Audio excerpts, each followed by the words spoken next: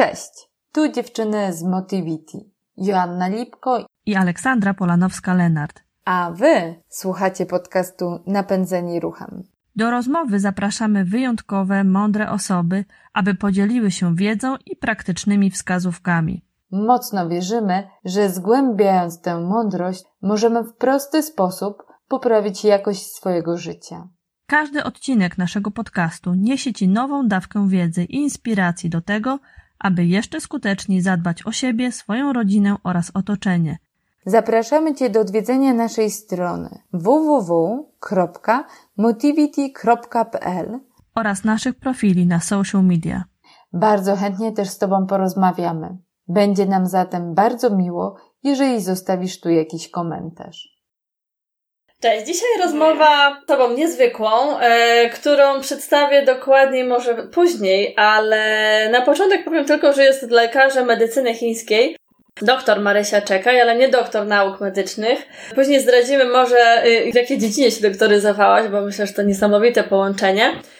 Zacznijmy może naszą rozmowę od tego, co w tej chwili jest w zasadzie lekarstwem na ten strach, który zalał świat, czyli budowanie odporności. Marysiu, i Ty jako lekarz TCM, jak sobie z tym radzisz, co radzisz swoim pacjentom? Cześć, witam wszystkich słuchaczy, dziękuję Jasiu za zaproszenie i oczywiście masz rację, znajdujemy się teraz w takiej wyjątkowej sytuacji. Chciałabym się z Wami podzielić spostrzeżeniami, co mam nadzieję Was troszkę wzmocni i uspokoi. Każdy, kto propaguje medycynę wschodu i ją praktykuje, w którymś momencie, a najlepiej na samym początku, musi wspomnieć o koncepcji holistycznej, czyli spojrzenia na organizm człowieka, jego istotę w sposób całościowy. Więc człowiek jest istotą, której nie można odizolować od środowiska, w którym żyje. Otacza go świat i wszechświat, konkretny klimat, przyroda, zarówno części zewnętrzne się wszystkie ze sobą spalają, jak i nasz organizm stanowi jedną całość. Wszystkie organy, wszystkie tkanki, elementy, które tworzą nasze ciało. Zresztą te same elementy tworzą nasz wszechświat i te same elementy tworzą nasze ciało. W medycynie wschodu się mówi właśnie o takiej teorii 5 elementów lub też 5, ponieważ te elementy również nie możemy sobie wyobrażać jako takie istoty odizolowane od siebie, a bardziej możemy sobie wyobrażać jako kolejne etapy transformacji, czyli takie fazy. Energia cały czas cyrkuluje we wszechświecie i przechodzi z jednego etapu w drugi. W każdej fazie może mieć inną formę, inną postać, inne cechy charakterystyczne i w naszym organizmie to się manifestuje za pomocą różnych organów wewnętrznych, różnych tkanek, różnych emocji, więc tak naprawdę to jest jedna całość. Oni nie widzą ciała jako podzielonego na takie klocki, tylko jako jedną całość. Czy nie ma specjalizacji? Oczywiście tam są lekarze, bo w Chinach akupunkturę robią lekarze medycyny akademickiej, mogą się specjalizować na przykład w ginekologii, ale to będzie lekarz, który będzie miał ogólną wiedzę na temat akupunktury, w ogóle medycyny wschodu całego organizmu. Jako takiej specjalizacji nie ma, nie można przejść tego kroku. Jeżeli nawet ktoś wybierze jakąś specjalizację, musi najpierw znać się, powiedzmy, na wszystkim. Jeżeli przychodzi pacjent do lekarza medycyny wschodu, będzie on dokładnie zdiagnozowany, biorąc pod uwagę całokształt jego ciała i jego istoty, ponieważ człowiek jest istotą wielowymiarową, to już teraz współczesna medycyna oparta na mechanice nawet kwantowej, jeżeli chodzi o medycynę tutaj naszą zachodnią, to potwierdza, człowiek jest istotą wielowymiarową, więc mamy tutaj do czynienia z ciałem materialnym, ale również z umysłem, możemy je nazwać ciałem mentalnym i również z emocjami, czyli ciało takie emocjonalne. Człowiek jest też istotą, która posiada swoje indywidualne pole świadomości, nie? Więc pod tym względem właśnie jak holistycznie traktujemy ciało, bierzemy pod uwagę te wszystkie elementy składowe. Więc omawiając zagadnienie odporności człowieka, również musimy odnieść się do tej zasady holistycznej. Więc najprościej mówiąc, odporność siłą, sumą wypadkową równowagi tych wszystkich elementów naszego ciała. Równowagi między organami wewnętrznymi, między tkankami, między emocjami. I to jest najprostsza definicja zdrowia według medycyny chińskiej. Według medycyny chińskiej w naszym ciele następują ciągłe, nieustanne transformacje energii.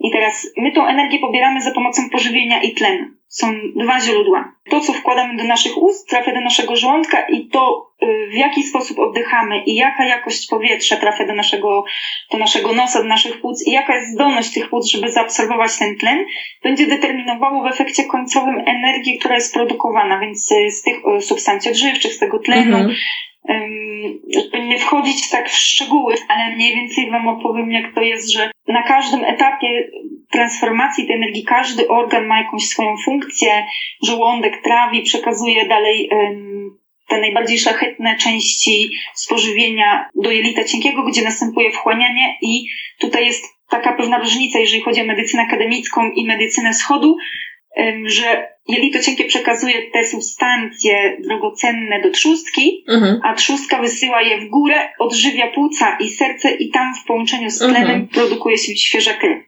Więc na zasadzie tych takich transformacji również część energii nie zostaje przetransformowana w krew, a zostaje w postaci energetycznej. Tak.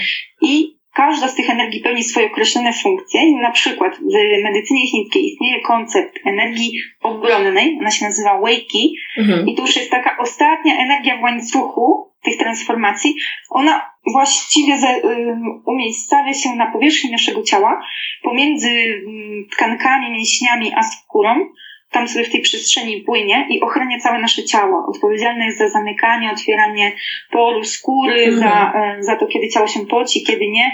I właśnie za naszą odporność na konkretne klimaty, na pogodę, jeżeli jakaś tam jest zmiana klimatu, prawda, jakieś zmiany pogodowe silne, drastyczne, to wtedy właśnie nasza energia obronna powinna nas chronić. I również na dostęp tych mikrobów, patogenów, które się znajdują w środowisku zewnętrznym. Okay. Więc praktycznie Chińczycy uważają, że jeżeli masz silną tą Eweiki, a to jest suma wypadkowa tych wszystkich transformacji, czyli zależy od tego, co zjadłeś, jak jadłeś, czym oddychasz i jeszcze zależy od tego, na jakim etapie te wszystkie twoje organy, czy one pracują prawidłowo, czy masz prawidłowe wchłanianie, bo może jesz dobrze, wydajesz kupę kasy na zdrowe jedzenie, a nie wchłaniasz prawidłowo i też możesz mieć problemy ze zdrowiem i właśnie z obronnością, ale człowiek, który na każdym z tych etapów mniej więcej ma dobry performance, nie? Czyli nie ma za dużych energii, będzie miał w ostateczności właśnie mocną Weiki i w miarę dobrze znieść właśnie niekorzystne warunki klimatyczne, czy też właśnie wirusy, patogeny i tak dalej, grzyby, bakterie. Więc tak to wygląda. Więc w praktyce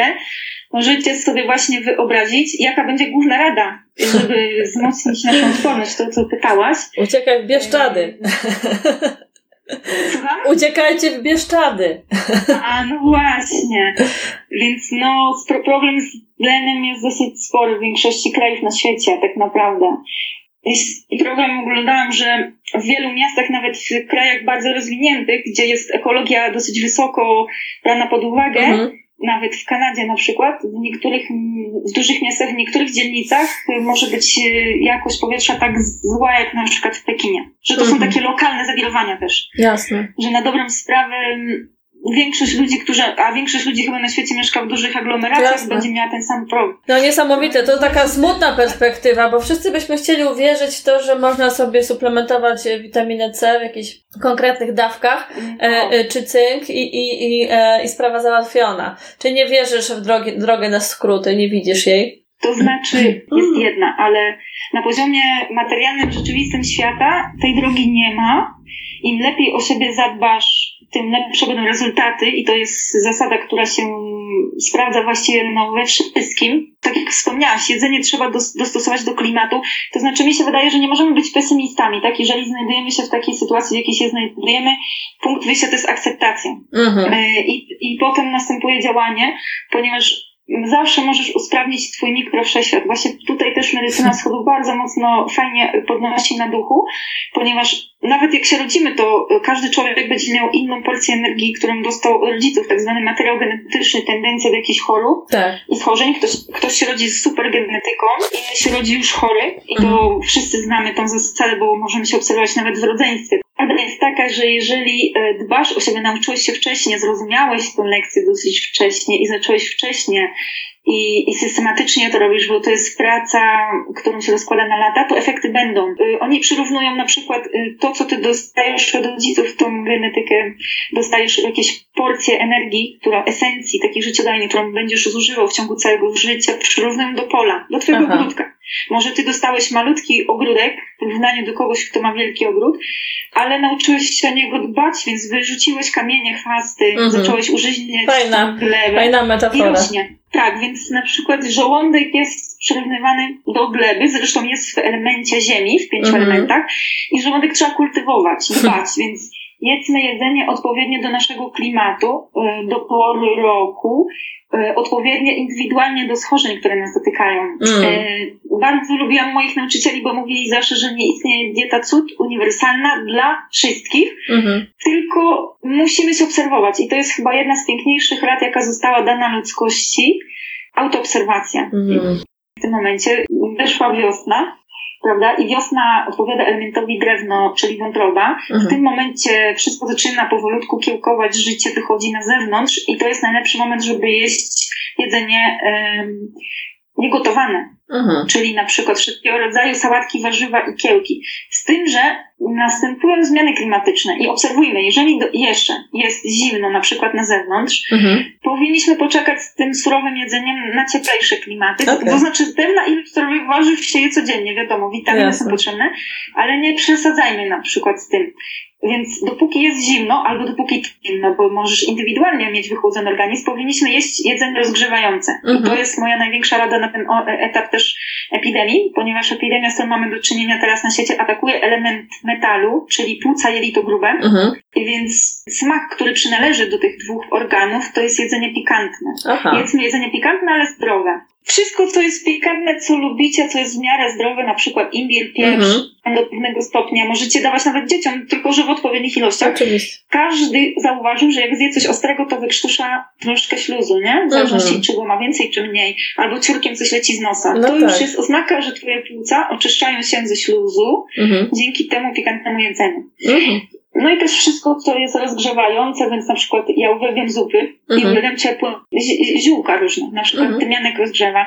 I tutaj pole do popisu dla wszystkich zielarzy, bo w Polsce mamy fantastyczną tradycję zielarską, która się trochę traci, zanika, ale naprawdę jest dużo fajnych książek i dużo ziół, które są powszechnie stosowane, wychładzają organizm. Ja się tak na tym znam, tyle co po prostu mnie to interesuje. Wiem, że mięta wychładza organizm, rumianek, więc czasami może nie używamy tego adekwatnie, bo jest zima, jest zimno, zabolał nas brzuch i pijemy miętę. Od czasu do czasu super, ale ogólnie jest to zioło, które wychładza. Dlatego Marokańczycy piją na przykład, czy też Turcy, tam jest gorąco, piją dużo mięty, prawda? No tak. Więc to, no właśnie, więc powinniśmy szukać rzeczy, które rozgrzewają. Tymianek rozgrzewa bardzo, cebula, czosnek, kardamon.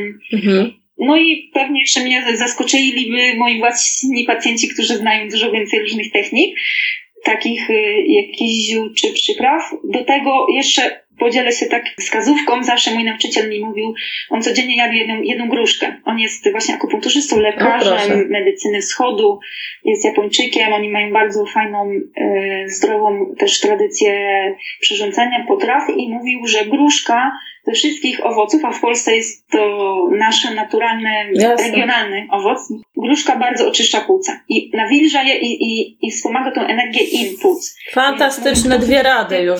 Jeżeli mogłabym coś polecić jeszcze z medycyny chińskiej, jak wspomóc płuca, bo właściwie teraz można zorientować ten nasz czas na to, żeby w jakiś sposób wzmocnić płuca, zwłaszcza osoby, które już mają jakąś niedoczynność, chorobę płuc i trochę się martwią, siedzą w domu, trochę się boją, bo mam też takich pacjentów, którzy mają astmę, czy też kaszel, albo trudności z oddychaniem.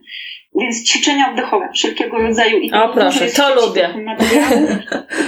Tak, ty się tym zajmujesz też. Ja praktykuję od lat pranayamasy, ćwiczenia oddechowe i naprawdę działają. Dużo jest fajnych ludzi w sieci, którzy promują po prostu świadomy oddech, więc poszukać sobie czegoś i nawet 5-10 minut dziennie, a nawet pół godziny nic się by nie stało, jakbyśmy poświęcili na to. I jeszcze dodatkowo kto by chciał, może stosować ogrzewanie moksybucją. No tak, to temat, który u Ciebie poznałam. Niesamowity jest. Powiedz proszę więcej na ten temat. To jest ta dziedzina medycyny chińskiej, którą możemy stosować sami.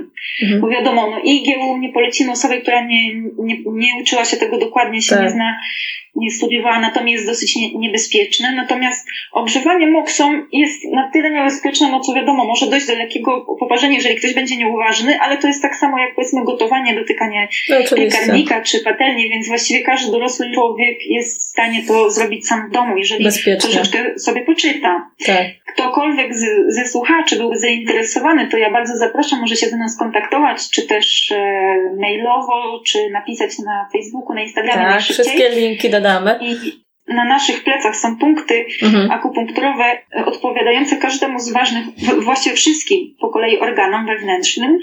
I ogrzewanie moksą punktu płuc jest naprawdę fantastyczne w rezultatach. Zapalenie oskrzeli, zapalenie płuc leczy się właśnie w medycynie wschodu w taki sposób. Więc kaszel, niewydolność płuc, jakieś różnego rodzaju alergie, właśnie zaśluzowany organizm. I nawet jeżeli ktoś nie ma takich objawów, może to robić po prostu dla podniesienia odporności i sprawności swoich płuc. Więc tutaj zapraszam, kto będzie chciał, to może się skontaktować. Jeszcze jakbym miała zakończyć ten wywód na temat odporności, to pytanie, które mi zadałaś na temat, czy istnieje jakaś droga na skróty, więc no myślę, że istnieje jedna, ale ona może tak, nie jest trudna, ale też nie jest taka prosta i tutaj właśnie wchodzimy w tematykę badań nad świadomością człowieka i doktor Hawkins się kłania, uwielbiam jego pracę, to jest taki zastrzyk naprawdę mobilizacji, entuzjazmu w życiu, jaki dostałam po zetknięciu się z jego pracami, może dlatego do mnie to tak przemawia, bo on jest naukowcem. To nie są nawet teorie, to są już wnioski z wieloletnich badań. On poświęcił całe swoje życie badaniom nad świadomością człowieka i wnioski są takie, że ciało jest właściwie odzwierciedla całkowicie stan umysłu. Ciało robi to, co chce umysł, to, co myśli umysł, to, co umysł mówi i jest dosłownym odzwierciedleniem zawartości umysłu. To są bardzo mocne wnioski, ale tak jest i w medycynie wschodu też tak mówi. Ty też, Jasiu, w twojej praktyce nieraz jak z tobą rozmawiałam, czy słuchałam twoich wykładów, że ciało pokazuje nawyki człowieka, jego stan psychiczny, doświadczenie. Więc wyobraźmy sobie, jaka to jest szokująca wiedza w tym momencie, że moje ciało, które będzie doznawało konkretnych schorzeń, odwzorowuje pewne wzorce wypływające z wyższych pól wibracyjnych naszych myśli. Więc i to ma daleko idące konsekwencje. Jeżeli chcemy kontemplować naszą chorobę, dolegliwość, oczywiście ona może mieć przyczyny genetyczne lub wynikające z zewnętrznych warunków, ze środowiska, jakiegoś zanieczyszczenia, ale jednak większość rzeczy, które się w nas utrwala, pochodzi z naszych własnych nawyków, wieloletnich przyzwyczajeń i przekonań i wierzeń. Jeżeli ja mocno uważam, gdzieś głęboko w mojej psychice, tutaj się już skłania psychologia taka zaawansowana, jeżeli ja mam przekonania gdzieś, które nasiąknęłam od dziecka, że na przykład w mojej rodzinie wszyscy będą mieli daną chorobę, bo ja to słuchałam od dziecka jak kłąbka, to ja będę po prostu to manifestować w przeciągu mojego życia. I będzie mi bardzo ciężko przejść na etap wyleczenia, ponieważ ja gdzieś głębiej nie wierzę, bo ja uwierzyłam jako dziecko naiwne, z naiwności swojej pięknej wręcz miłości do rodziców i do świata, gdzie dziecko jest tak naiwne, że wierzy we wszystko i to wynika z pięknej istoty, a nie z błędu. Tak.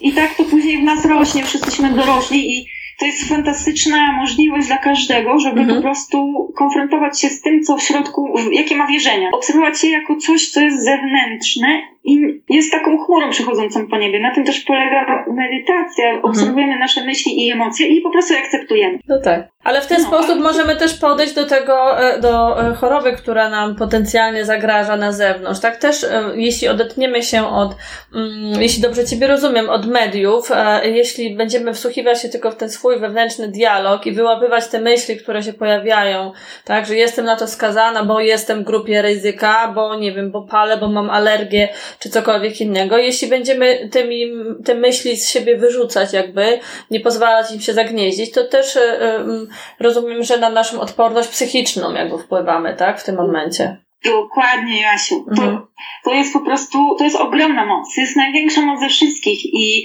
ja tutaj nie chciałabym stawać w konflikcie z medycyną w żaden sposób, ponieważ ja bardzo szanuję lekarzy, zresztą uwielbiam z nimi współpracować.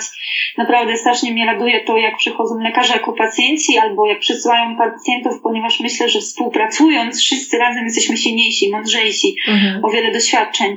I wiem, że takie spostrzeżenia, które teraz wymieniamy, mogą być trochę szokujące, ale to nie jest kwestia żadnego znachorstwa, czy też po prostu placebo.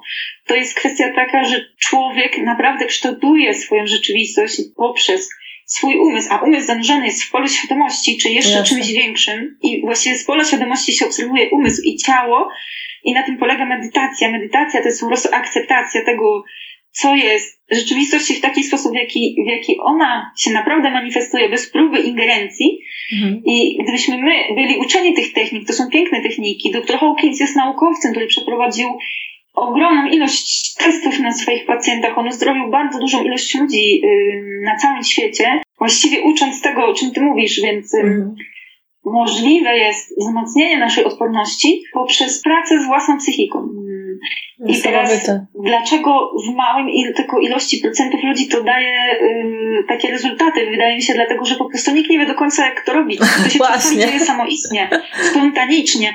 On opisywał w książce przykłady i też bardzo, bardzo polecam ludziom, którzy interesują się taką tematyką, książkę Doktor Kwantowy, którą napisał dr Amit Goswami. To jest fizyk mechaniki kwantowej, czyli to jest doktor fizyki mechaniki kwantowej.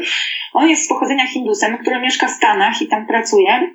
I on napisał książkę Doktor Kwantowy. No to ja po prostu, jak ją przeczytałam, to jest znowu naukowiec, który bierze fizykę, żeby opisać medycynę. I on opisuje fajnie medycynę akademicką, homeopatię, akupunkturę i coraz wyższe stany świadomości i w końcu dochodzi do takiego momentu, gdzie człowiek z poziomu świadomości byłby w stanie się uzdrowić. I to są tak zwane uzdrowienia spontaniczne, które następują czasami tylko raz na ileś pewnie milionów przypadków. No nie jestem w stanie podać statystyk, ale często w szpitalach znajdzie się taki przypadek, że pacjent, który nawet z chorobą śmiertelną, zmaterializowaną w postaci guza, uzdrowieje w przeciągu na przykład 24 godzin, czy kilku tygodni, nawet kilku miesięcy. To jest wciąż postrzegane jako cud. Tak.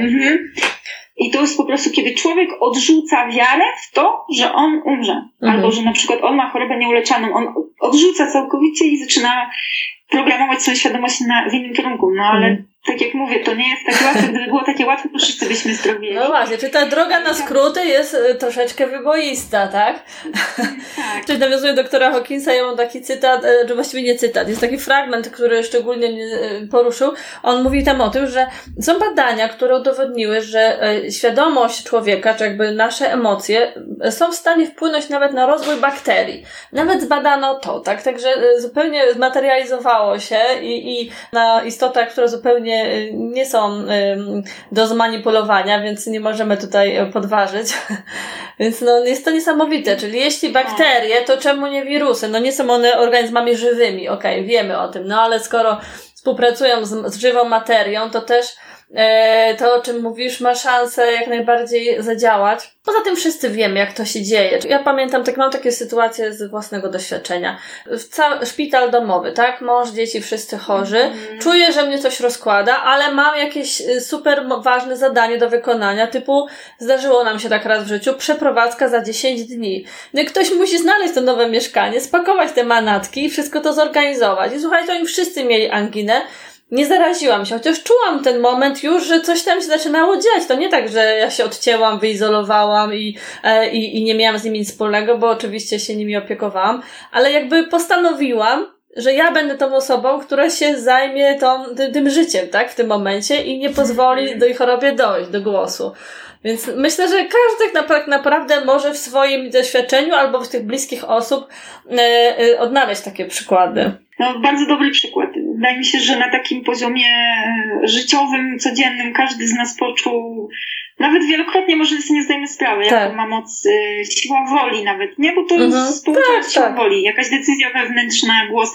I tu idealny przykład podałaś, bo determinacja matki na przykład, mamy, która musi zadbać o swoje dzieci, jest niezwykle silna. To jest też udowodnione w wielu badaniach naukowych przypadkach, jak kobiety potrafią wytrzymać wiele stanów, nawet chorobowych, ciąża, zagrożeniu, ale niezwykła siła przetrwania, więc to mi się wydaje, że tutaj miłość, emocje, tak, powiązanie z ludźmi, chęć pomocy innym, czy też sobie i czasami, historia ludzkości udowadnia niejednokrotnie, ludzie potrafili przeżywać lata praktycznie nie jedząc. Niestety tutaj takie bardziej przykre nasze jakieś tam wspomnienia o ludzkości, ale też jako obserwacja bardzo cenne, nie? Że potrafi organizm ludzki przetrwać w różnych warunkach, jeżeli jest taka silna determinacja do przetrwania właśnie. No słuchaj, a jak w tej chwili pracujesz z pacjentami? Po pierwsze, jeszcze nie wspominałyśmy, ale jesteś na innym kontynencie, w Ameryce Południowej, w ciepłej Kolumbii. Po drugie, masz tam też swoich lokalnych pacjentów, ale rozumiem, że praca twoja polegając na dotyku jest w tej chwili wykluczona. Więc co w zamian? Tutaj ten wirus dotarł trochę później, wiadomo, niż pojawił się w Europie. Z tego względu, że mam stały kontakt z rodziną, z przyjaciółmi i obserwowałam, co tam się dzieje. Dosyć szybko podjęłam taką decyzję, żeby zaprzestać kontaktów, właściwie terapii tutaj na miejscu, w Kolumbii, gdzie jestem. No i przygotować się odpowiednio na tę sytuację. Mniej więcej można przewidzieć, że takie wstrzymanie gospodarcze i też głównie chodzi ze względu na bezpieczeństwo wszystkich może potrwać trochę dłużej niż nam się wydaje. Więc na początku były takie pierwsze momenty kontemplacji, gdzie właściwie nie planowałam niczego, nie kontaktowałam się za bardzo z pacjentami. Kontemplacji, żeby jakoś się w tym wszystkim odnaleźć i to też polecam każdemu, prawda, żeby sobie troszkę przemyślał, poobserwował swoje otoczenie, jak ludzie przestrzegają czy nie przestrzegają tego. Ja za dużo telewizji nie oglądam, ani nie słucham też za bardzo wiadomości, sprawdzam czasami po prostu w jakichś statystykach to się wszystko zamyka, ale tak naprawdę nie jestem zwolennikiem od lat, nie oglądam praktycznie wiadomości. Wiadomo, tam dowiaduję się z internetu, ale tutaj człowiek ma większą selekcję. Jak oglądasz gotowy, sklejony dziennik, to już po prostu nie masz selekcji, musisz słuchać wszystkiego, co mówię. Więc najpierw był ten moment taki, żeby się w tym jakoś odnaleźć, a potem przeszłam do działania i żeby się podzielić jakimiś wskazówkami właśnie z ludźmi, więc na temat odporności, jak słucham też w mediach to, co mówią inni akupunkturzyści, tacy, którzy poniekąd mnie uczyli, ludzie, którzy pisali książki, które czytałam, czy też moi własni nauczyciele, gdzie skontaktowałam się z nimi i oni w bardzo krótki sposób odpowiadali, wszyscy to są ludzie o niezwykłej przezorności. Mądrość polega na tym, że jesteś przezorny, mówisz tyle, co trzeba, nie mówisz za dużo, często tak właśnie nie reagują, to są ludzie orientalni też wiadomo, nie mówią za dużo. Oni wszyscy zwracali uwagę głównie na odporność, a według medycyny chińskiej to jest właśnie odżywianie, ćwiczenia, odpowiedni ruch, oddychanie. No i twój umysł, medytacja. Więc zamyka się to wszystko w tych filarach.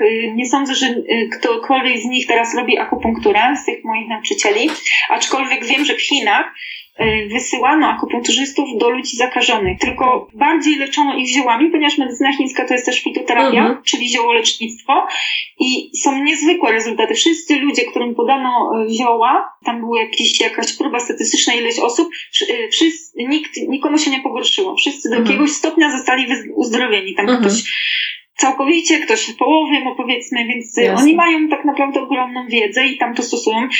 Oczywiście w artykule było napisane, że ze względu na prawo międzynarodowe ziół nie można transportować. W niektórych krajach niektóre są zabronione, nie wiem czemu tak jest, ale to nawet w Europie jest takie prawo. Nawet powszechnie występujące rośliny, czasami jest problem z ich sprzedażą, z transportem, zabronione to jest prawnie. I tak samo było tu w tym przypadku, ale wiem, że w Iranie leczono część pacjentów właśnie też fitoterapią chińską. Więc ja jakby zaczęłam z pacjentami dzielić się tą wiedzą na zasadzie wzmacniania odporności, to co już mówiliśmy, czyli jedz zdrowo, ale też głównie polecając im ćwiczenia oddechowe.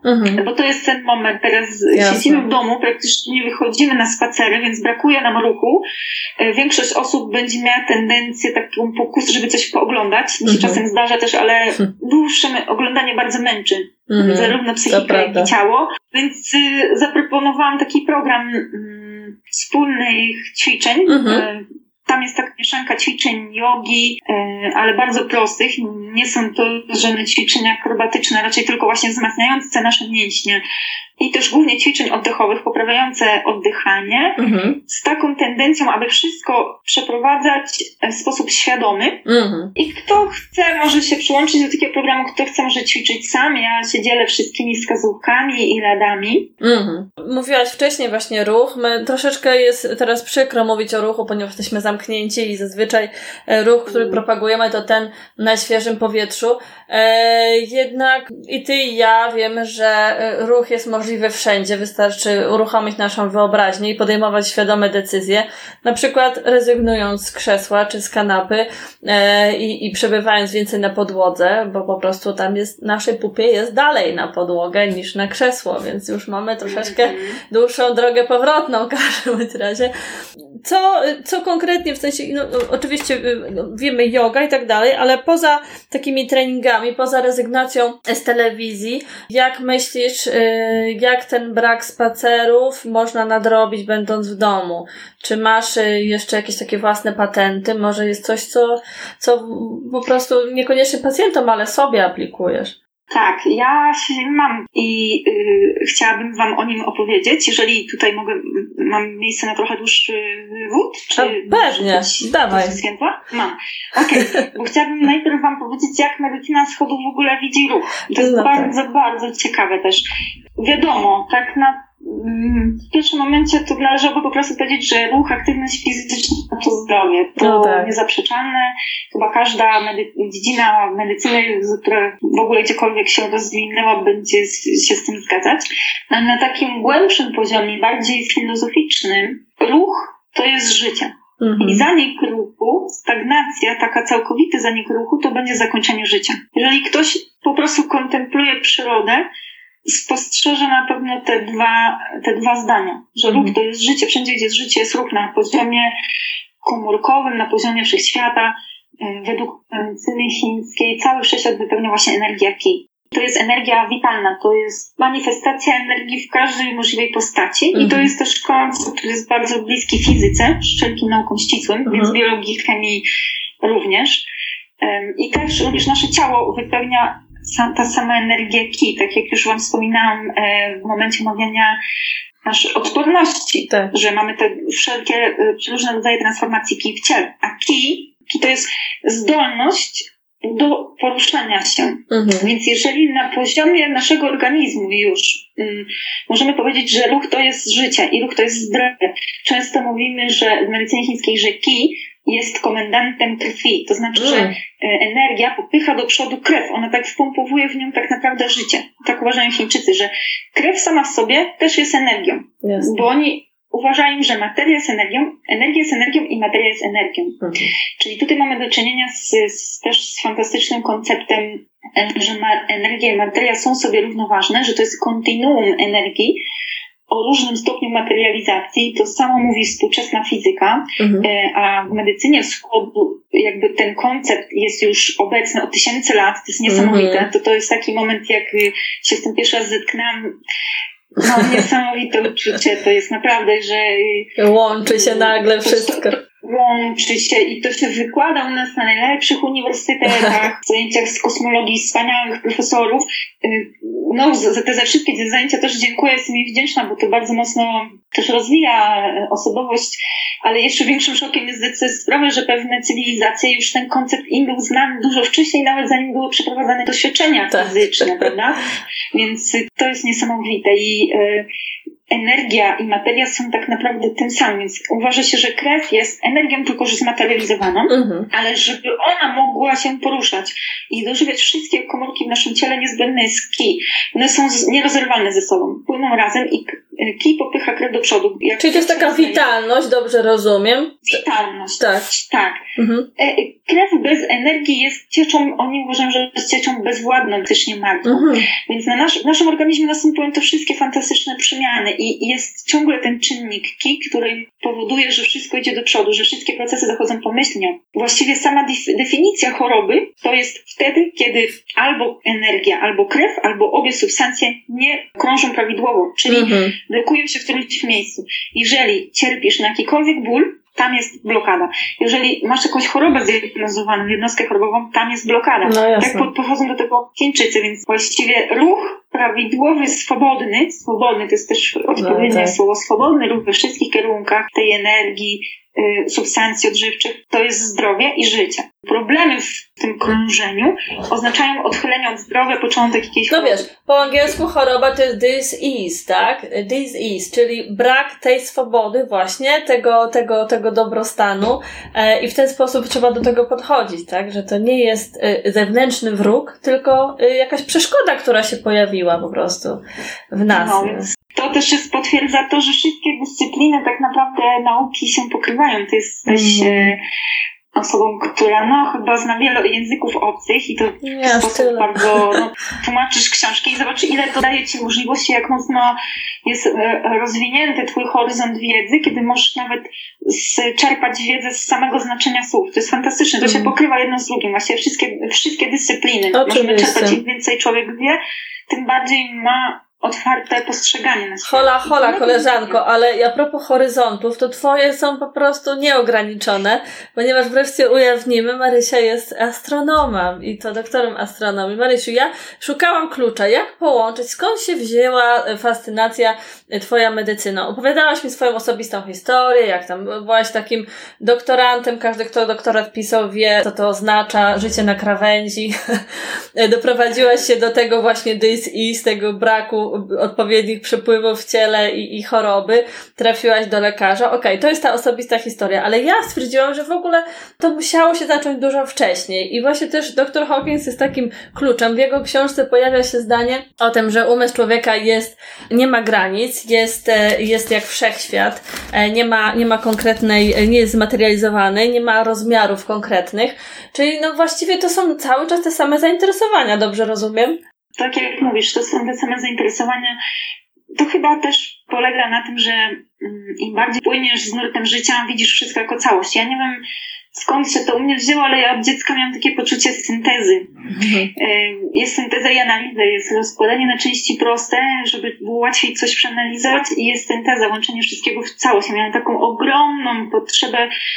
Jestem bardzo, bardzo wdzięczna na przykład polskiemu systemowi edukacji, bo mam bardzo dobre wspomnienia. Wiadomo, jako dziecko, czy nastolatka, czy student, są takie momenty, że nam się nie chce uczyć i to wszyscy znamy to uczucie, albo chodzić na jakieś zajęcia, ale patrząc z perspektywy czasu, ja czuję ogromną wdzięczność, ponieważ w Polsce szkolnictwo jest darmowe. Ja studiowałam na 5 różnych uniwersytetach w Europie, miałam to ogromne szczęście i wszędzie zdawałam sobie sprawę, że studenci muszą płacić za swoje studia.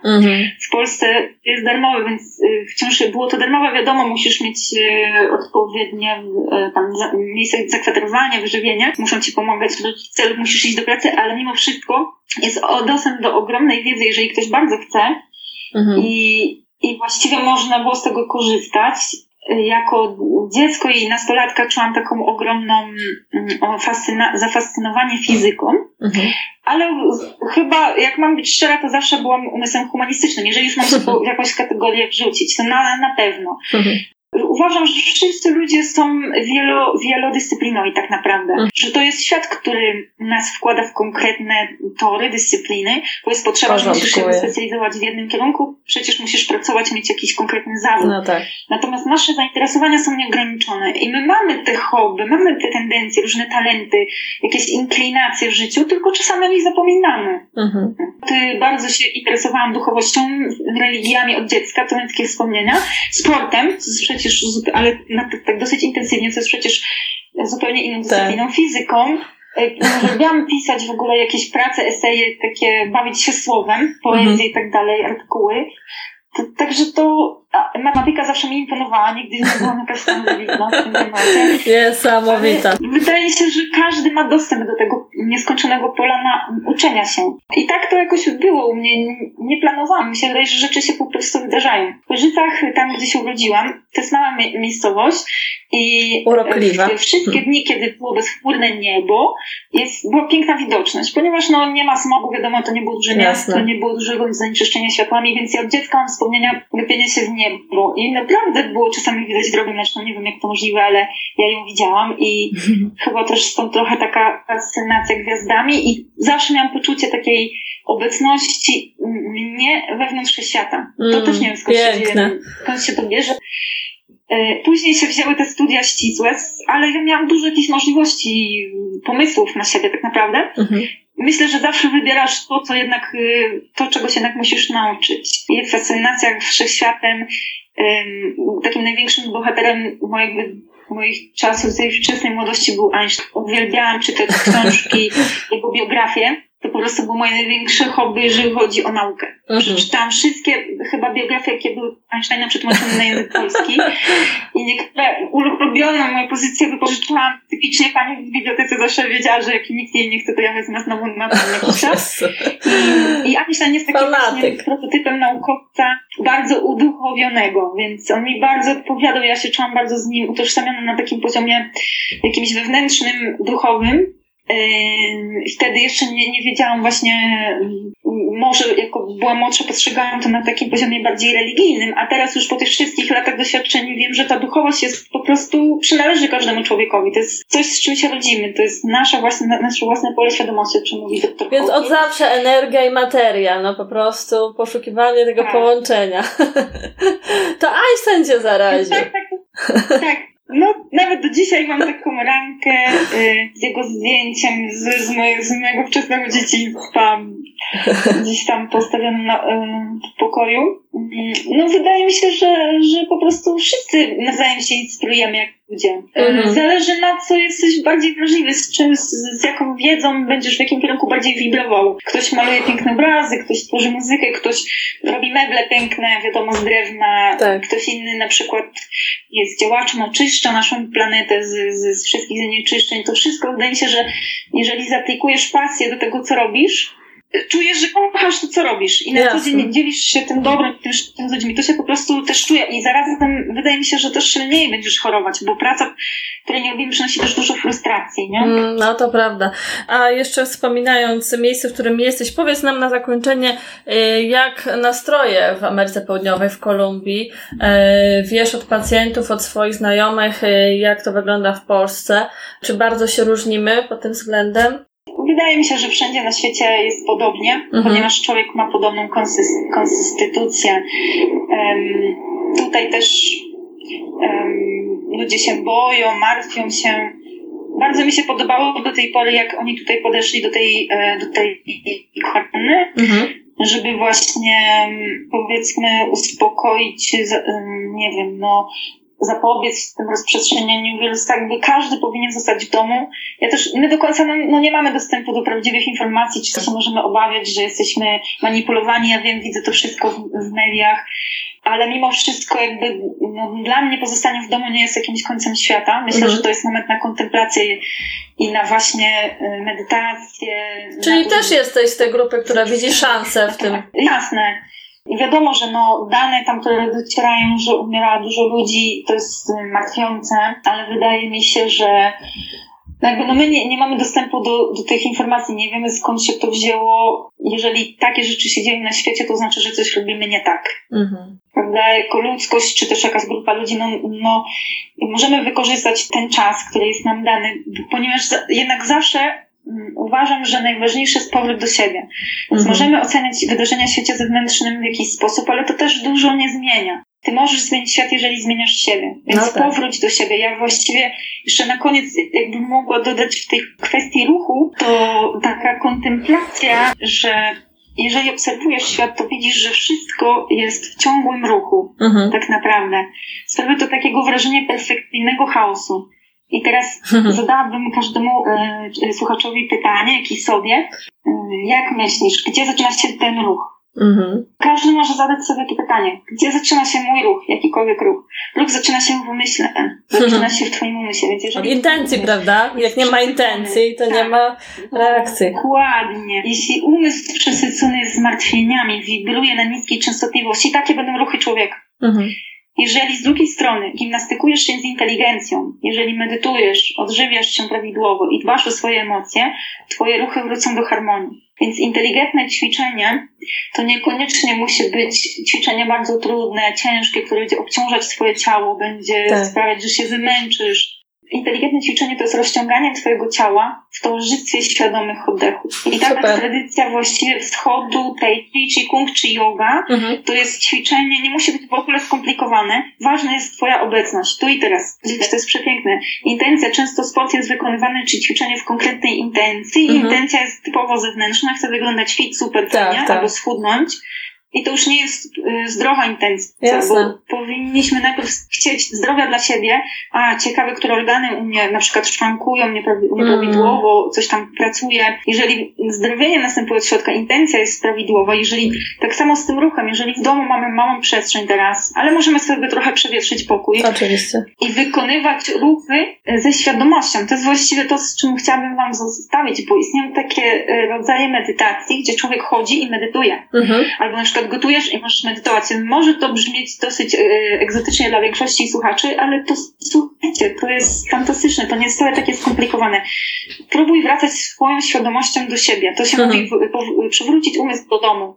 Czyli na przykład wykonujesz jakiś ruch, bierzesz i możesz się skupić całkowicie na praniu. Tak samo jest w ćwiczeniach. Jeżeli ćwiczysz i skupisz się całkowicie na ćwiczeniu, to efekt tego ćwiczenia jest wielokrotnie wyższy niż ćwiczenie i umysł gdzieś tam piluje. To jest trochę koncepcja flow, uważności takiej w ruchu i totalnego takiego zanurzenia się w tym, w to, co się robi, wykonuje. Więc. No właśnie, to tak jak pytałaś, czy mam jakiś trik taki domowy dla siebie, to jest przywoływanie tej świadomości.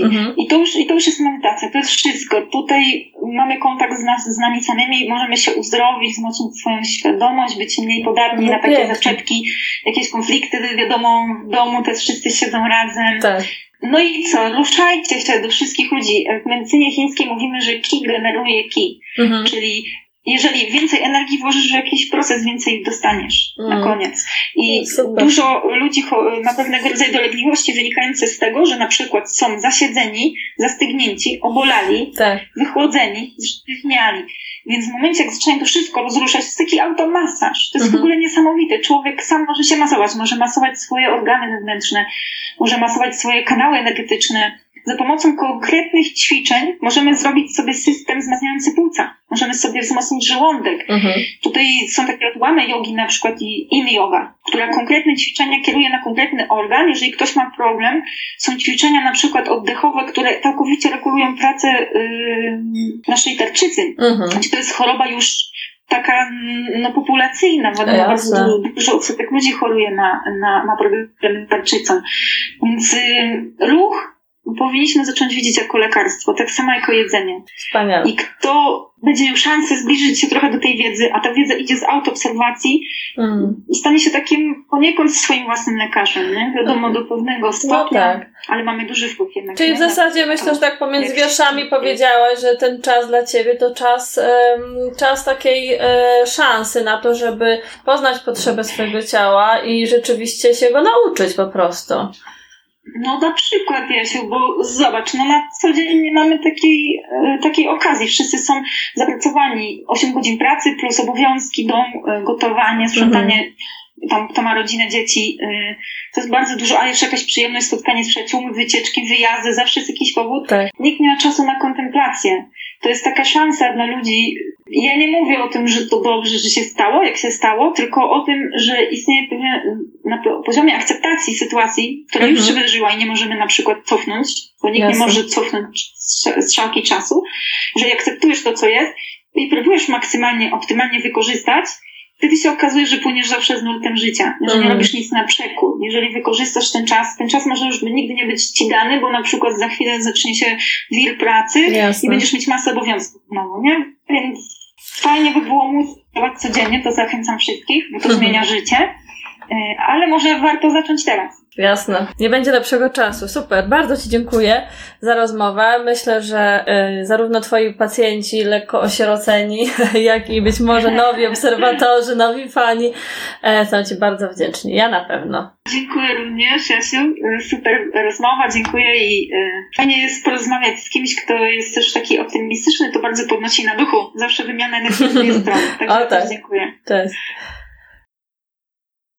Jak kania dżdżu, tak Twoje ciało potrzebuje ruchu. Chcesz się dowiedzieć, w jaki sposób dodać odżywczego ruchu do swojej diety ruchowej? Chcesz poznać sposoby radzenia sobie z wyzwaniami siedzącego trybu życia? Nauczyć się nowych technik i ćwiczeń, które pomogą Ci odkrywać nowe możliwości Twojego ciała? Wejdź na stronę www.motivity.pl i sprawdź, co możemy Ci już dziś zaoferować. Motivity. Napędzanie ruchem.